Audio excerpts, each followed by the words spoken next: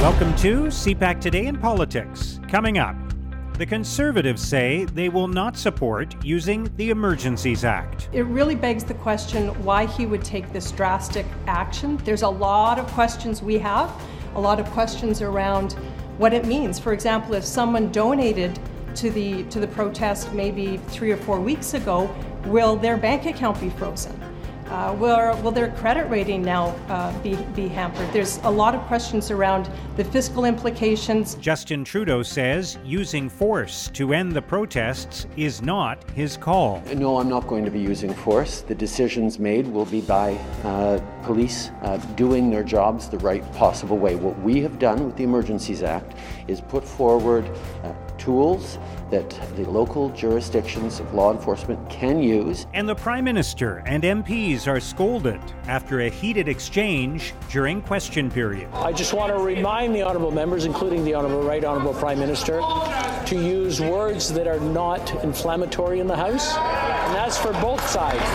It's Thursday, February 17th. I'm Mark Sutcliffe. Let's get right to the top political stories this morning. I'm joined by National Post columnist John Ivison. Good morning, John. Morning, Mark. So there's a lot to talk about, obviously, with regard to the illegal blockades and the decision by the government to use the Emergencies Act. Let's start with the fact that the Conservatives and the Bloc Québécois are saying they won't support the use of this act. This is, once again, as many things have been in the past few months, being divided along political lines. What do you think about the fact that there isn't consensus in the House of Commons on this? Well, I think specifically on the Emergencies Act, you know, the Prime Minister has written to the Premiers telling them there is a threat to our democracy, and ministers have been out talking about foreign interference and foreign money. We do know that there was a cache of arms at the protest in Coutts, Alberta. I think it's a reasonable assumption that there may be similar arms in Ottawa. But I don't think the opposition parties, specifically the Bloc and the Conservatives, feel that there has been enough specifics to justify invocation of the Emergencies Act. I mean, while the ministers, Bill Blair, Marco Mendicini, David Lametti, have been up talking about these existential external threats which require additional policing powers, the blockades at the bridge in Windsor, in British Columbia, at Emerson in Manitoba, and at Coutts in Alberta have all been cleared under existing legislation. Yeah. And the police in Ottawa were issuing leaflets yesterday saying that they were going to, it's time to leave the area, and they were going to charge people who did not. But they were going to charge them under the mischief provision that is already in the criminal code. So I think the opposition parties are saying, well, if this is all happening under existing provisions, why do we need additional provisions, particularly the drastic imposition of the Emergencies Act, which, while the government says is going to be complicit with the Charter, I mean, it's hard for me to see how you can freeze bank accounts extrajudicially and still be within the Charter. I mean, we would find out presumably after the fact when it was challenged that it wasn't Charter compliant. So I think there is an uneasiness, at least until the government provides more information. And I think in the debates that are going to ensue over the next few days, the opposition parties, I can't see them changing their minds, but I think they are going to demand more information. I think there is the nagging feeling that this is popular in the country, and therefore Justin Trudeau is doing it to bolster his own political support. In the House yesterday, the Bloc leader, Yves-François Blanchet, said there's a growing feeling that the Act is a cover-up of the Prime Minister's failings. And he said the Bloc will not support the government, and he urged the New Democrats to rethink their support to a successor legislation to the War Measures Act, which the NDP did not support in 1970, and which is obviously still rankles in Quebec. Yeah. Yeah, and it's interesting to see. I'm sure Jagmeet Singh is in a really difficult position on this one, because these are not the kinds of measures New Democrats would normally support, of course. There are times when a crisis will bring people together and will even bring politicians from different parties together to face some kind of threat.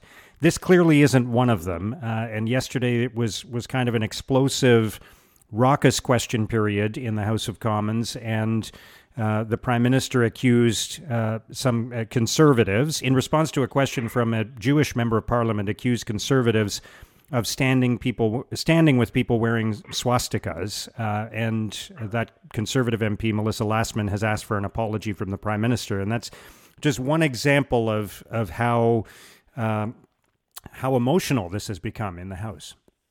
Well, I was in the House yesterday, and it was not an edifying spectacle. You know, I think at times of crisis, you hope and expect that your leaders will stand up and provide a route out of that crisis and try and bring the country together, particularly if that leader is at least in part responsible for the mess that you're in the first place. I mean, I think it is undoubtedly true that Justin Trudeau contributed to the protests on Parliament Hill and elsewhere by using divisive rhetoric and divisive political tactics, politicising vaccine mandates, which he did from day one of the election campaign. At this stage, you would hope that he would stop politicising things and try and start healing some of the divisions in the country. But there is absolutely no sign of that. I think he thinks he's on a political winner. The support in the country is behind him as far as the Emergencies Act, certainly according to a Maru public opinion poll that Postmedia published today. And he thinks he can keep driving this wedge and portraying the opposition parties as supporting the blockades and being on the wrong side of history. And in this particular exchange, where he raised the swastika to a gay Jewish member of Parliament, I mean, it was pretty stark and unbecoming of a Prime Minister. To me, at the moment, the Prime Minister should be calming tempers, and yet he seems intent on exciting further agitation, and I think it's just terrible leadership. So what happens now, John? The Prime Minister said yesterday that it was up to the police how things went down from here and whether force was used. Obviously, there are other tactics that are being employed, as you mentioned, freezing bank accounts and transactions and that sort of thing. But what's potentially the sequence of events from here? Because the last night in Ottawa, the people involved in the blockade were certainly not backing down and were shouting that they were going to continue to stay. It was, for them, business as usual. It was a night like any other night, despite the fact that the Ottawa police issued warnings to them that they must vacate immediately. Yeah, well, the interim police chief in Ottawa has warned people that police are ready to use methods that people are not used to seeing in Ottawa. I mean, it seems unlikely to me that they've issued these leaflets saying you must leave now or face arrest and then not follow through on that. And we know that the police are building resources somewhere near the airport. So it seems to me that it is inevitable that the police are going to move in. There is a hardcore truckers protesting on Parliament Hill who are not going anywhere. I mean, you walk through that encampment and it is pretty boisterous, if not belligerent. It is hard to see how this ends without some kind of confrontation. And, I talked earlier about the Emergencies Act and how the existing provisions are being used. I think there are provisions in the Emergencies Act that will be useful. For example, you can designate a particular place that where you're not allowed to assemble. I guess they'll do that in Parliament Hill, and they can stop making it an offence to come in and reinforce the convoy. So I think at the weekend we will not see the vast numbers of people coming in from outside to support it, and I do think before that we're going to see some police action on Parliament Hill that is going to be fairly dramatic. Yeah, and I suspect, not to get too much into the weeds of this, but I suspect something's got to happen before the weekend on some level, because typically on the weekends there have been more people arriving in Ottawa and streaming into downtown Ottawa to join the blockade. So I assume the police are not going to want to do something like that on the weekend. But it's hard to see how it ends well, given the number of kids that are still there. Yeah. I mean, I saw the Children's Aid Society of Ottawa yesterday gave a warning to protesters that they had to make alternate provision for their children in case they were arrested. So it's a pretty gloomy picture, and just as you wander through it, the feelings of alienation are just stark. The atmosphere is just static with people who are, and I think they've been duped. I mean, I think that these people feel that they are fighting for the freedom of all Canadians, that they are the people, and they're fighting the elites to get back their freedom. And yet, as our opinion poll shows, 3/4 of the people, the real people, Canadians, do not support them. Yeah. All right. We'll watch carefully over the next few days to see what happens. John, thank you very much for joining us today. Thanks a lot. That's John Ivison of the National Post. The intervention of the federal government in this situation is more political than a matter of safety and security of the people of Ottawa. Now, here's what political columnists and commentators are writing about today.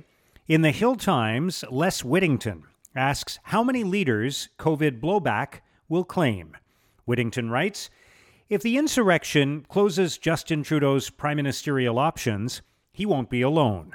The upsurge of right-wing populist fervor bubbling up from the anti-government convoys no doubt helped convince the Conservatives to toss out Erin O'Toole.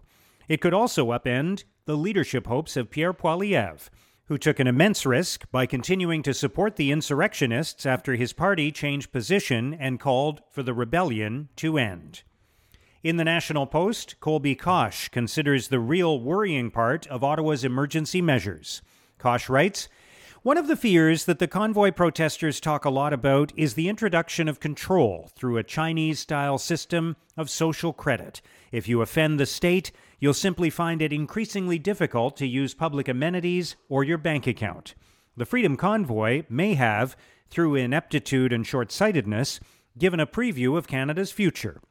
If you want to park your rig across Highway 4 through Coutts, Alberta, you'll be allowed to do it for as long as you feel up to it. But at some random moment, the Constitution will be elbowed aside to get at you and at anyone who has ever had a friendly word or a buck for your cause. In the Toronto Star, Sean McAuliffe argues truck protests seem like a sign of dark times, but trust in vaccine science remains a bright spot. McAuliffe writes, working people have been co-opted by the convoy and the politicians who supported them. There are many details around the restrictions and COVID response we can differ on and debate. That's healthy and fine. But the overwhelming support of baseline vaccine science and of the public health efforts remains strong. These relentless and successful efforts and tremendous support for vaccines is something to hold on to, especially as other things seem to disintegrate. Now here's what's coming up on Canada's political agenda. The Prime Minister will deliver an address in the House of Commons on the implementation of the Emergencies Act and also chair a meeting of the Incident Response Group on the ongoing blockades. The Deputy Prime Minister will hold a media availability alongside the Minister of Public Safety, Marco Mendicino, and the Minister of Emergency Preparedness, Bill Blair. She will also attend question period. Defense Minister Anita Anand will hold a virtual news conference after the North Atlantic Treaty Organization Defense Ministers meeting in Brussels. And Rural Economic Development Minister Goody Hutchings and Northern Affairs Minister Dan Vandal will announce a federal investment to improve high-speed internet access in rural Saskatchewan. And that's CPAC Today in Politics for Thursday, February 17th. Tune in to Primetime Politics tonight on CPAC. For coverage of all the day's events, our podcast returns tomorrow morning. Have a great day.